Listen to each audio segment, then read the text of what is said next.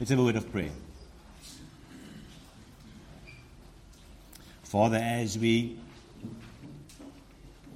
open your word, and as we allow you to shape the way we see your word, may your word indeed change the way we think.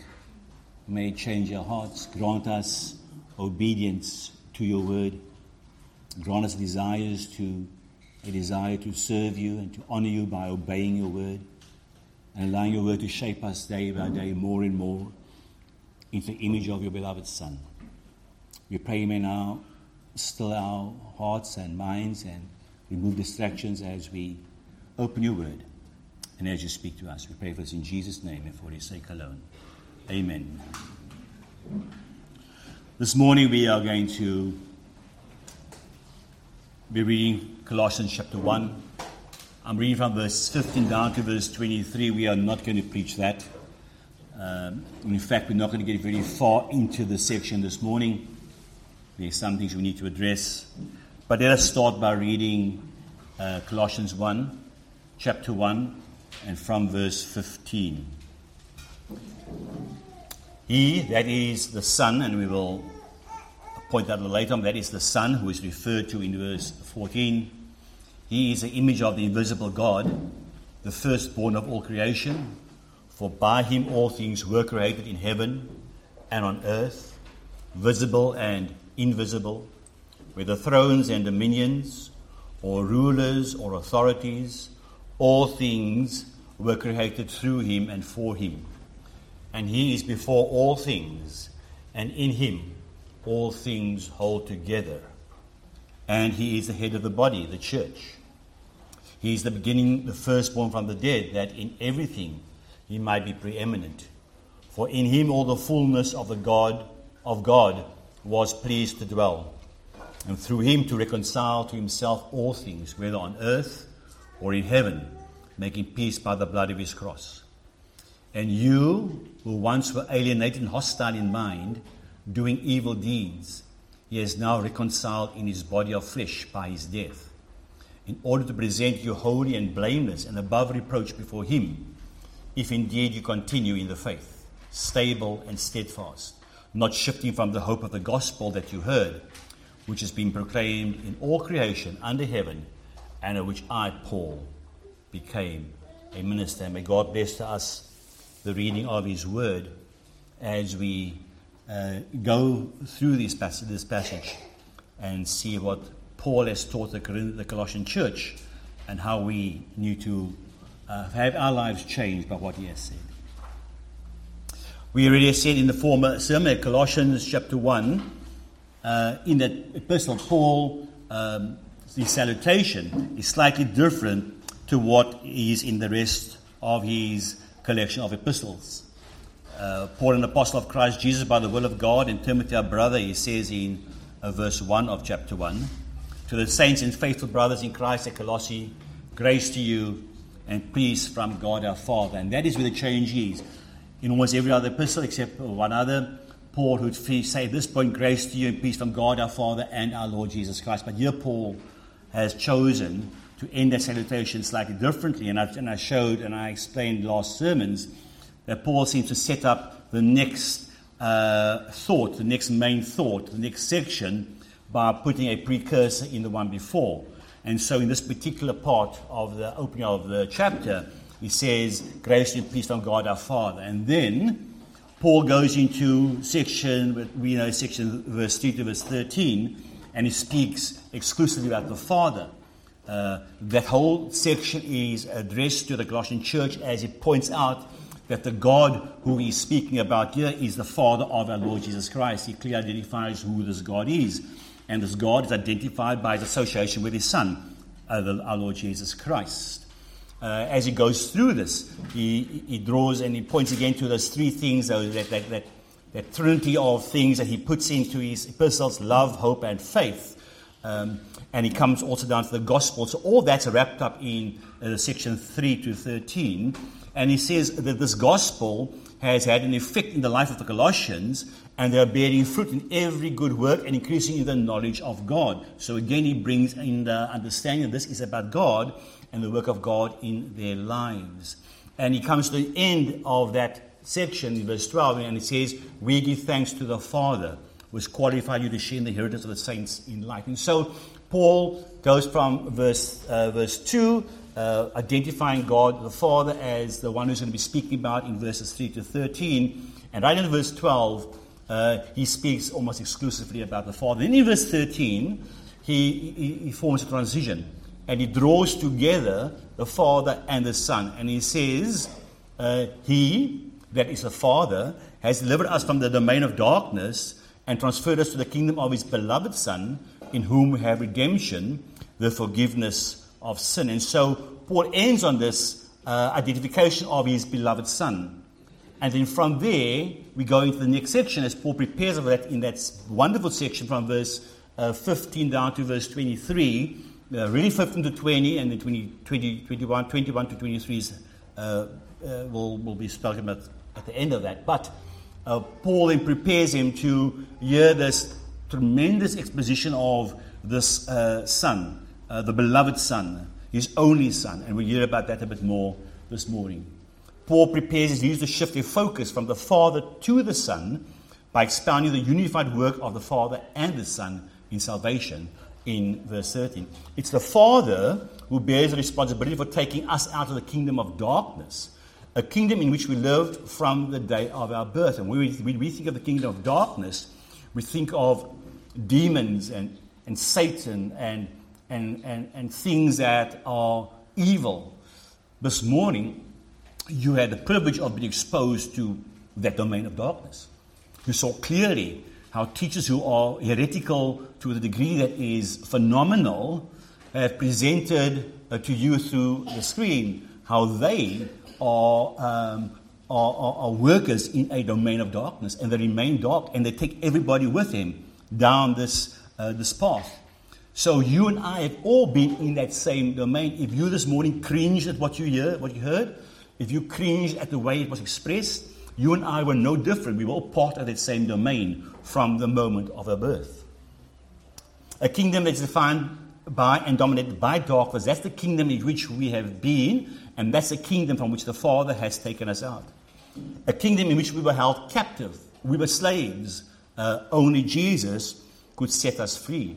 And a kingdom in which we were under the judgment of God because of sin. That's the kingdom of darkness, and we have all been there.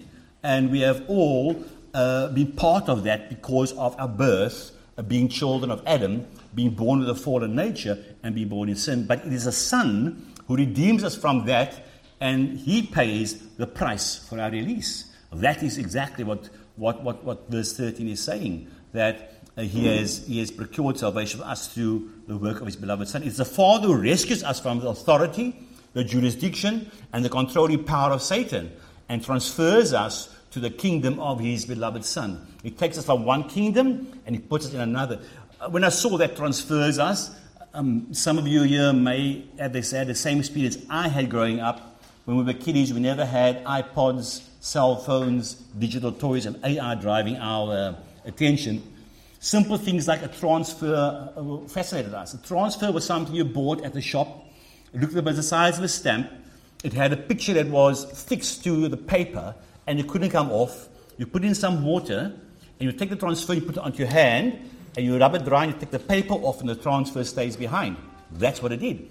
It took an image that was embedded and fixed to the paper, and the water broke that bond, and when you put it onto your hand and it dried, it stayed permanently there. Well, until it wore off, or your mom washed your hands eating in the bath. But it was transferred from one medium to another. That's exactly what's happening here. Exactly what Christ has done. That's what God has done in his Son. He's transferred us from a kingdom that held us bound and we were locked in, and that bond was broken by the finished work on the cross, and were transferred into another kingdom. It's the same way in which God has broken the glue that kept us fixed to the domain of darkness. We were fixed and we couldn't release ourselves. It is the beloved Son whose substitutionary death on Calvary breaks the holding power of sin and nothing else. And to belittle him in the way that we've seen this morning to denigrate him, to remove from him the power that's exclusively his, and which only he has, is to blaspheme God, the Son, and the Holy Spirit. It's only the beloved Son whose substitution on Calvary breaks the holding power of sin. It's the beloved Son who pays the price to set us free from Satan and his domain. Satan is not the victor. Christ is. He is and he will always be. He breaks the power of cancelled sin. He sets the prisoner free. His blood can make the foulest clean. His blood availed for me. The Father took us out of the domain of darkness and permanently transferred us into the kingdom of his beloved Son. That was a work of the Father, a work accomplished through his Son, and a work which is finally ratified in our lives by the Holy Spirit. The triune God is working together so that you and I, who don't deserve his grace, who deserve his judgment, who don't deserve his mercy, who deserve his wrath, we are able to be transferred from children of darkness and from a domain of darkness into a domain of light, in the domain where his Son is King. And this morning, if you are still unsaved, and I use that phrase because it's a commonly known phrase in Cape Town, you know what I'm speaking about. Or if you don't, it means that if you have never in your life come to a point where you recognize that you are a sinner, that you are bound by chains of sin, that you are still locked into the domain of darkness, if you've never come to a place in your life, ever, where you've recognized that you are unable to change who you are, and you come to a place where you realize that the way you are now, you are unable to stand before a thrice holy God. You are unable to appear before God who is holy, holy, holy. You're unable to appear before a God who is just and sovereign and great.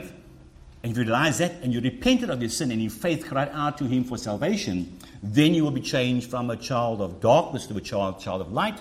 You'll be transferred from the domain of darkness to the domain of light. If you haven't done that, then you are still in darkness as you sit here this morning. It doesn't matter how many times you've come to visit this church. It doesn't matter how many times you've read the Bible with your family. It doesn't matter how many times you've sung songs that are songs of praise of which you know nothing.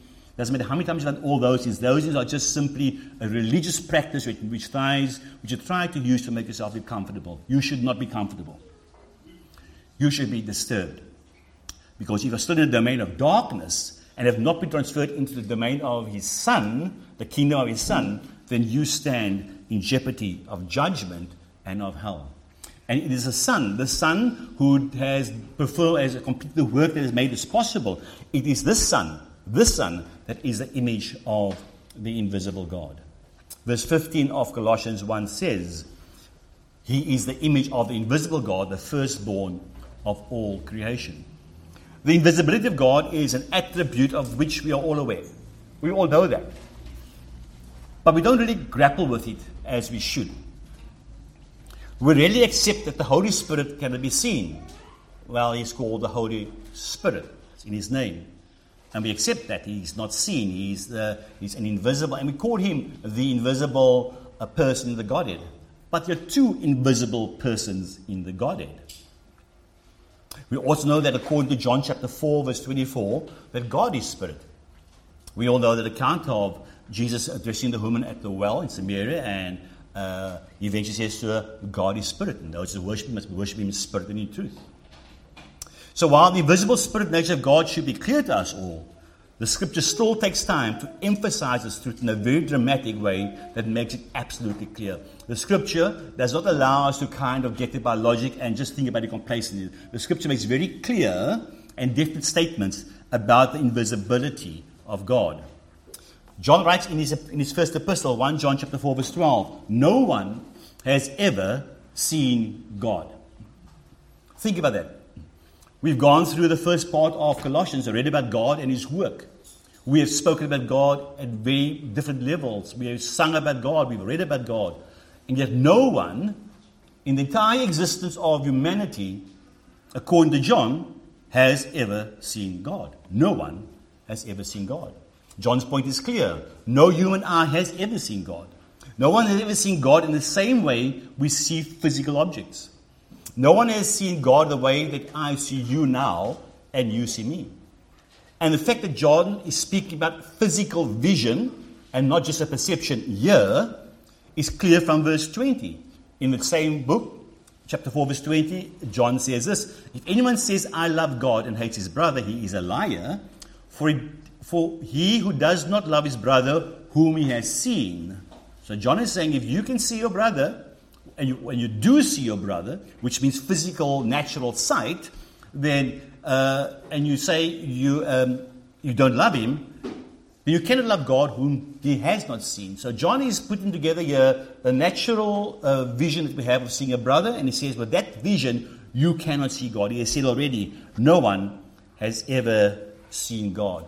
It's obvious from these verses that John is referring to seeing with natural sight, as we now see each other. And John is clear, no one has seen God in that way. So what about the Old Testament? Those of you Old Testament scholars, you're going to say, whoa. Does the Old Testament not say that God appeared to men? Does the Old Testament now finally contradict the New? And right away, all the red flags going up. How can we then reconcile the old and the new when we consider the visibleness of God? Can he be seen or can't he? Has he been seen or hasn't he? Is he seen or not? Because this is exactly what Paul has said in Colossians, that he is the image of the invisible God. So the appearance of God in the Old Testament is generally called theophanies. And many of these appearances take the form of supernatural events. Moses in the burning bush. God calls Moses to himself, and Moses turns and sees a burning bush. He hears a voice. He doesn't see God. He sees a burning bush. And God identifies himself as God and tells him, take off the sandals from your feet. The ground you're standing on is holy ground. And Moses recognized that this is somebody that is unique, and the bush is unique because the bush is not being consumed. God appears to his people as a pillar of fire at night and a pillar of smoke in the day in the wilderness. And so God is there, he's present and real, but he's not seen as God. There is no person to be seen. He displays himself in these events that are supernatural, and that clearly, from those who experience that event, they are clearly aware that God is in these enormous events. It's even in the small, still voice in the wind. Not in the lightning and the thunder and the roar, but in the small, still voice in the wind, he identifies himself to the prophet. God makes himself known and heard in different ways. But there are appearances that do not fall into this category. There are appearances that is hard to dispute. There are times when God appeared to men looking just like an ordinary man. And possibly the best known is the appearance of three men to Abraham. Genesis chapter 18, verse 1. And the Lord, Yahweh, appeared to him by the oak of Mamre as he sat at the door of his tent in the heat of the day. Abraham sitting at the hottest time of the day, trying to find some shade in the door of his tent. And as he looks out, three men approach him. And Abraham sees them as visitors. And Abraham does for them exactly what he do for any other visitor that would come across the front of his tent. He treats him like any other man who you'd receive as a sojourner and a stranger. He had their feet washed. He invited them to sit and rest. He arranged to have a meal prepared for them. And they talk face to face. So experience that Abraham is having there in chapter 18 of Genesis is a man engaging with other men. Eventually the two of the three men leave, and Abraham is left alone with the third. And we read in chapter 18, verse 22, so the men turned from there and went towards Sodom on the way to pour out judgment on Sodom. But Abraham stood still. But Abraham still stood before the Lord. So just who was the Lord that Abraham stood before? We all know, we all need to follow a few events recorded in the Old Testament to try and find out who this Lord is, that Abraham was able to look upon. And we have reminded in the New Testament, at least at this point in time of the sermon, that no man has ever seen God. We have to pick up a story in Genesis chapter 16. Chapter 16 of Genesis starts with the account of Sarai, not called Sarai, and Hagar having conflict because Hagar has fallen pregnant by Abraham, and there is conflict between her and Sarai. And so eventually she's put out into the desert. And in verse 7 of chapter 16 of Genesis, it says this: the angel of the Lord found her by a spring of water in the wilderness, the spring on the way to Shur. And he said, Hagar, servant of Sarai, where have you come from and where are you going? And she said, I'm fleeing from my mistress Sarai. This is the account that Moses is recording of this event. Verse 9, the angel of the Lord said to her, return to your mistress and submit to her. Verse 10, the angel of the Lord said to her, I will surely multiply your offspring so that they cannot be numbered for multitude. And the angel of the Lord said to her, behold, you are pregnant and shall bear a son and shall call his name Ishmael, because the Lord has listened to your affliction. Verse 12, he shall be a wild donkey of a man, his hand against everyone and everyone's hand against him, and he shall dwell over against all his kinsmen. And so we get to verse 13. So Moses is still writing. Moses just called this person who appeared to Hagar the angel of the Lord. And Moses continues to write in verse 13. So she called the name of the Lord who spoke to her, you are a God of seeing, for she said, truly here I've seen him who looks after me. It's clear from this text. According to Moses, the Lord and the angel of the Lord is one and the same person. That's clear from the text. Moses hasn't changed step. Moses hasn't put in the gap. He goes straight from calling him the angel of the Lord several times, and then says, she called the name of the Lord who spoke to her. Hagar didn't call him the Lord. Moses is identifying him as the Lord who spoke to her. So back to chapter 18, verse 22. So the men returned from there and went towards Sodom. But Abraham stood still before the Lord. This is just 2 chapters later. And the Lord is mentioned several times in this context. Can we conclude that the Lord in chapter 18 and the angel of the Lord in chapter 16 are one and the same person? Which we have to identify that, because this speaks to God's invisibility. If he was invisible in the New Testament, was he invisible in the Old Testament? The angel of the Lord appears elsewhere in the Old Testament. And I'll read to you quite quickly. Exodus chapter 14, verse 19. Then the angel of God, who was going before the host of Israel, moved and went behind them. And the pillar of cloud moved from before them and stood behind them. And coming between the host of Egypt and the host of Israel, and there was the cloud and the darkness, and it lit up the night without one coming near the other at night. And so we know this event. This is the event around the children of Israel having fled from Egypt. They've been set free, and they come to the Red Sea, and they are about to be crushed by the Egyptian army.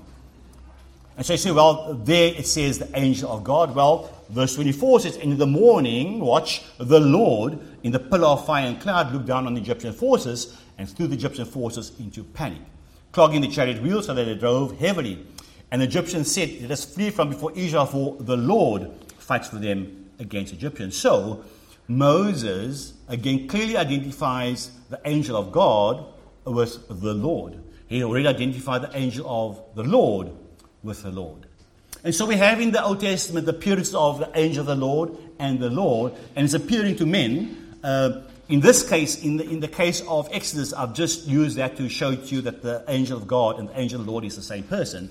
But in the other event, in Genesis 18, the angel of the Lord, or the Lord, appears as a man.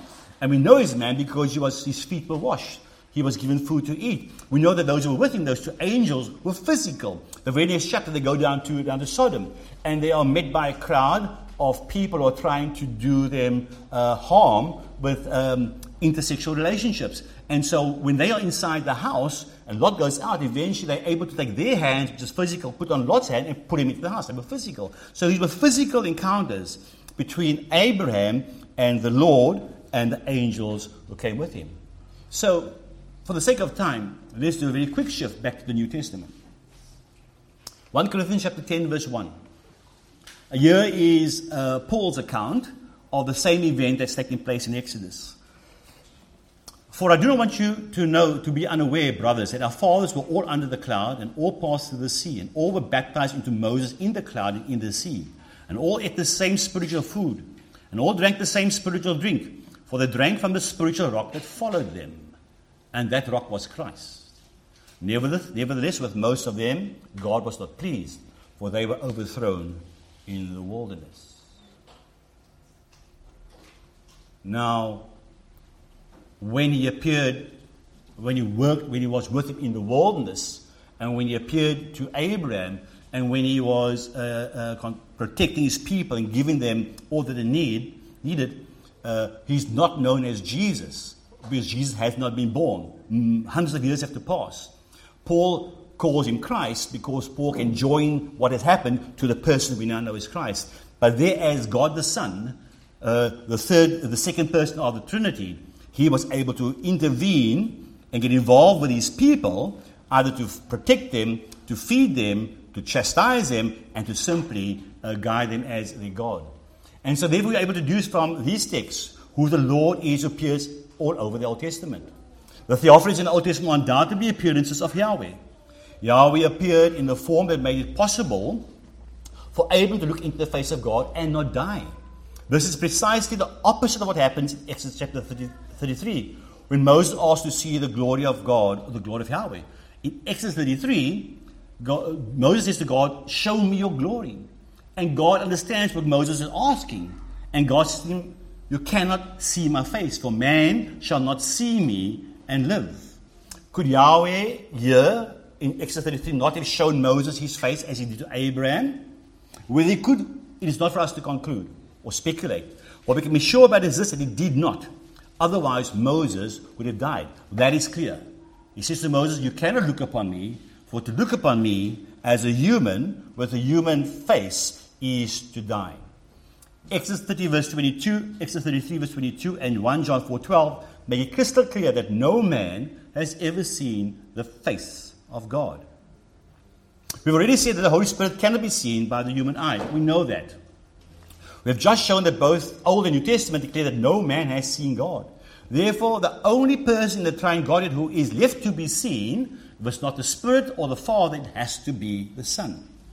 And so the theophanies of the Old Testament are therefore appearances of the Son of God.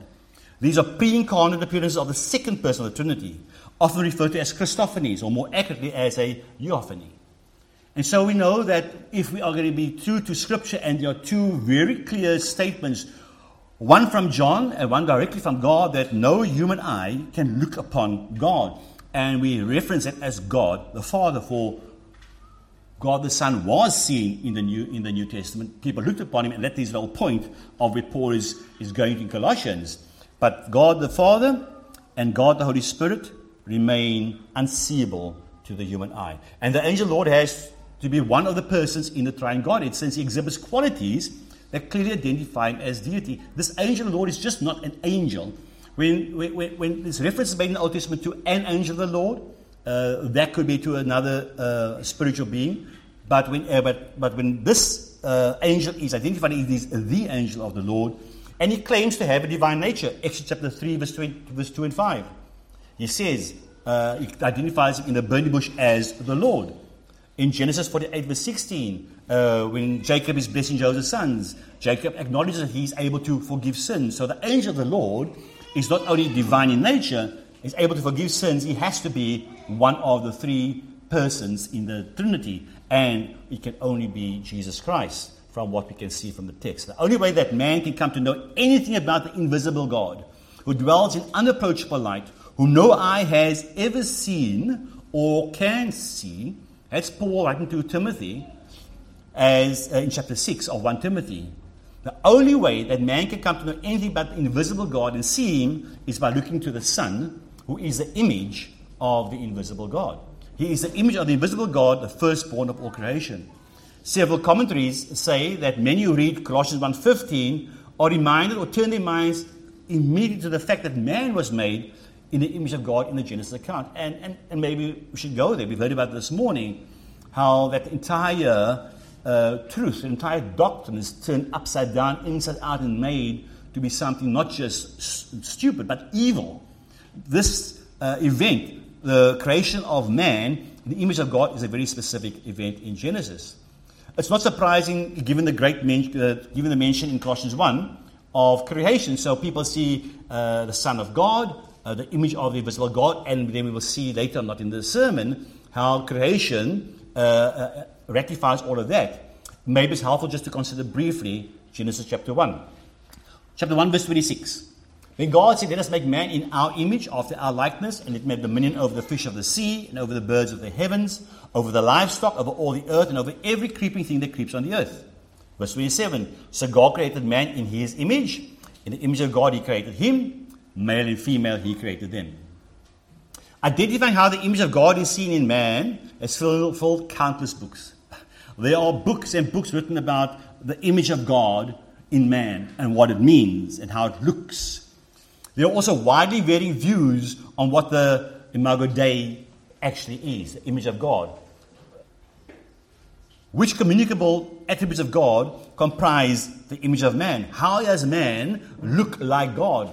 And the problem is we're trying to make man look like God in a way which the scriptures do not do. The fact is the scripture does not specify what is included in the image of God in man. It is not specified. We are not told in which way man is made in the image of God. We are given some insight as to what is the result of that. But today we find people say, well, God is a rational being and man is a rational being, so maybe that is it. It's not said in Genesis. God is an emotional being and we are emotional, maybe it's that. It's not said in Genesis. God is a God who loves, and maybe because it's not said in Genesis. So while those things may well be within the image of God in man, it's not specified in the text. We are told certain things about the image of God as it relates to man and creation. Number one, the image of God in man included a likeness to God. We're not told what that likeness is. The man is the only creation to be in the image of God. Of all that God created, everything after their own kind, and man was not created after the kind of God, because God is not a created being. He cannot be, man can never be part of the kind of God. That in itself, it's a blasphemous statement. But man is the only of God's creation, of all creatures that had life in them, is made in the image of God. Man and woman are equally made in the image of God. There's no distinction. The image of God is found in man only and not in the rest of creation. We just said that. The image of God in mankind was directly linked to man's dominion over all the earth and all life that it contained. That's a direct result of man being made in the image of God. Their dominion over creation was a direct relationship with the command to be fruitful and multiply. So not only are they given dominion, but at the point of being given that dominion, it's the expectation they will be fruitful and multiply, and mankind would have dominion over God's creation. An indication that this dominion was to be shared by Adam's progeny. Number 7, the image of God was not of one person in the Godhead, but of all the Godhead. God says, let us make man in our image.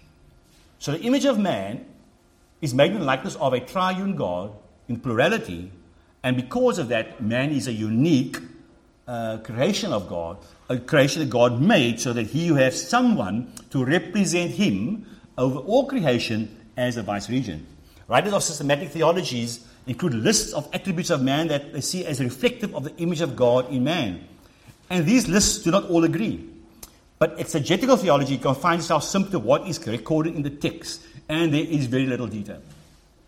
The overarching truth derived from the Genesis account is this: because man is made in the image of God, he was given the divinely delegated authority to represent God and rule over God's creation as God's vice-regent. He is not equal to God at any level. He serves under divine authority at every level. He is never in any way close to equal to God. God is the creator who has no beginning and no end. He's an eternal being who has no one has created him. He's not being created, the uncreated eternal being. Man is a created being, finite, at a starting point to his existence, and in no way is he equal to God at any level by any stretch of the imagination. But he was God's representative over creation. We say was because man no longer has dominion over creation as Adam was originally given. An example is, we know that God says in chapter 1, verse 26, have dominion over not only all the animals, but over the earth itself. And then in chapter 3, verse 17, Adam loses that, and the earth now becomes his enemy. And he has to eat by the sweat of his face, and the ground is cursed, and in pain he eats all the days of his life. But the Son, being in the image of the invisible God, is nothing like the image of God in man. Two totally different concepts, two totally different realities.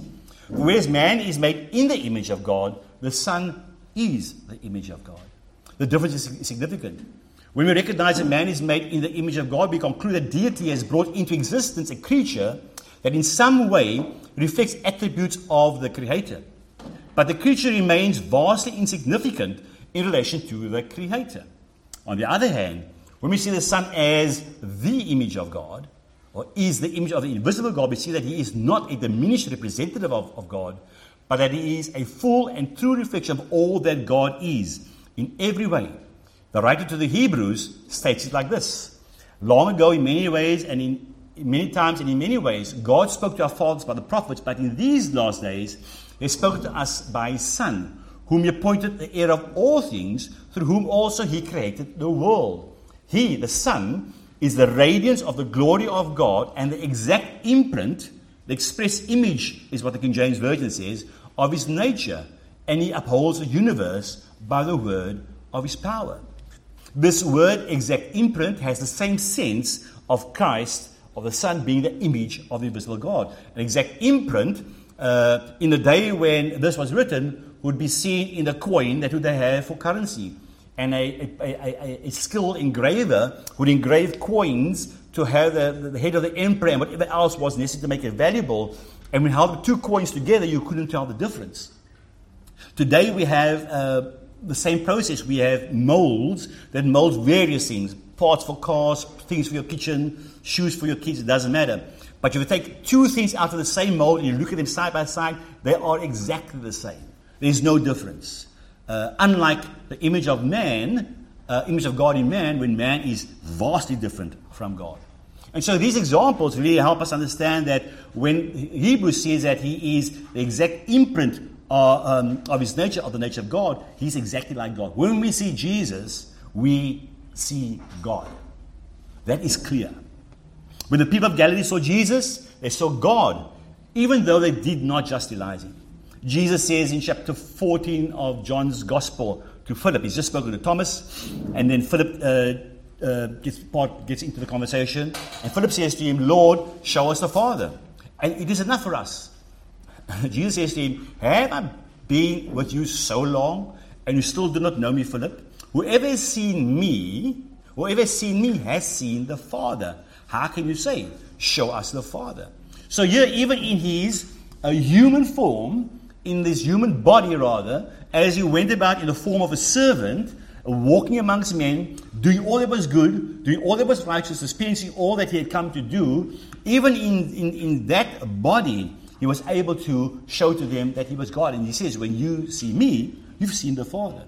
He is the image of the invisible God, the firstborn of all creation. So verse 15 expands on the person of the Son. Not only is he the image of the invisible God, but he's the firstborn of all creation. This morning you saw that term butchered again. Firstborn. Firstborn does not mean that he was born. It does not have that. In a sense, when it is used in some texts, it could mean that the first person to be born in the family was recognized as a firstborn, but that was not a given thing. And that's what it means here. And it doesn't mean that anywhere else when it refers to Christ. When it says he's the firstborn, that means he is the prototokos. It denotes not sequence, but a level of rank that is supreme and that nothing else can supersede. He is above all. He is beyond all. He is almost untouchable unless he allows himself to be touched. He is ranked at a level that no creature can ever attain to. He is the firstborn of all creation. It doesn't mean he was born first of all creation. He was not born into creation. Creation exists, as we will see in subsequent sermons. Creation exists because he brought creation into being. He was there before the worlds were formed. In Psalm 89, a maskil of Ethan, he writes this about David the king. He's writing about the king who is God's servant. And God says about David in verse 27, and I will make him, that's David, the firstborn, the highest of the kings of the earth. Now, David wasn't the first king of Israel, right? So that does away with that kind of logic. And David wasn't the eldest son in the family. On the contrary, he was the baby boy in the family. So he's the youngest son, the second king, and yet God said, I will make him the firstborn, the highest of the kings of the earth. David was the youngest of Jesse's sons, but God makes him the firstborn, the highest rank. David is ranked above all other kings by God, because ultimately David's throne is above every other throne of any king of all time. And ultimately this throne of David, which David occupied as king, that throne will be set up again. And Christ, the son of David, David's better son, he will occupy the throne. So David is shown as the firstborn, and by doing that, God is setting up that line of royal supremacy, of which Christ is the supreme and only true king. Colossians 1:15-20, the supremacy of Christ is established immediately in the very first verse of what has been called the Christological hymn. This is all about Christ's supremacy, which is why we've called this sermon, and this is only part of the greater sermon, that this is the supremacy of Christ in all things. The significance of the superior ranking of the firstborn, which does not mean the first to be born, places Christ before and outside of creation. This precisely is the meaning of verse 17 of Colossians 1. He is before all things, and in him all things hold together. The one who is our Savior, the one who is our Lord, the one who has taken us out of the domain of darkness and placed it in the domain of light, into his kingdom, changed us from children of darkness into children of light. This is the one who is before all things. And we live in a world where men's hearts are failing them. We're living in a world where people have a foreboding sense of the future. People are finding everything to be concerned about, that things are winding down, falling flat, wrapping up, coming to pieces, and they're waiting for a great reset. Keep waiting. We serve one who is our Lord and our Master, who is before all things. And in him, all these things hold together. Stop worrying about the world. Be good stewards of God's creation. Do not be wasteful. Be good stewards of how you use resources. But stop worrying about the world. Stop trying to save the world. It's in him. And he alone has prerogative over how this world lasts and how it comes to an end. And the authenticity of his firstborn rank is borne out by the work of creation. Colossians 1:16. For by him all things were created in heaven and on earth, visible and invisible, whether thrones or dominions or rulers or authorities, all things were created through him and for him. Understand clearly, without unpacking this particular verse, that nothing exists anywhere. We speak about creation on this earth, but the universe is out there. And you know that we are trying to see how far we can get into space with satellites and giant telescopes, and we keep finding more and more and more. And not only is there so much of that creation, but there's a creation that is in heaven. And so no matter where they are, no matter what it is, whether it be things or people or rulers or authorities, everything that exists, in any sense of existence, exists because he has created it. Colossians 1 is not the only place that the Scripture places the equality of the Son with the Father. Colossians 1 is not the only place where we see the role of the Son being the visible expression of the invisible Father, and that his role is ratified by his work in creation. Hebrews chapter 1 verse 3. We already read this, and I'll read it again. He is the radiance of the glory of God and the exact imprint of his nature. He has spoken to us by his Son, through whom also he created the world. In fact, John does a similar thing in the opening verses of his Gospel. John chapter 1 verse 1. In the beginning was the Word, and the Word was with God, and the Word was God. In Colossians chapter 1 verse 15, we see the image of God and God the Father as two separate entities, separate persons, able to be in each other's company and be able to relate to each other, and also in Scripture to commune with each other. John has exactly the same thought in verse 1 of chapter 1. In the beginning was the Word. That means that he was always there, and the Word was with God, so he was in the same place with God in the beginning. And that beginning, don't try and put a time to it, don't try and put a dimension that we're aware of. It simply said, in the beginning was the Word. He was and he always was. The Word was with God, face to face with God, and the Word was God. So in that verse, we are told everything we need to know about the one who is the image of the invisible God. In fact, John helps us with understanding. He says in verse 14 of the same chapter, "And the Word became flesh and dwelt among us, and we have seen his glory, glory as of his only Son from the Father, full of grace and truth." When he says Jesus is the only Son, it doesn't mean he's the only Son amongst many. He may be our brother, but this is the one and only Son, the unique Son, monogenes. There's no one like this who can claim sonship of God. Only he has a rightful claim to this only sonship, as expressed in John chapter 1, verse 14. He is the unique Son of God, who not only is with God and is like God, but is God.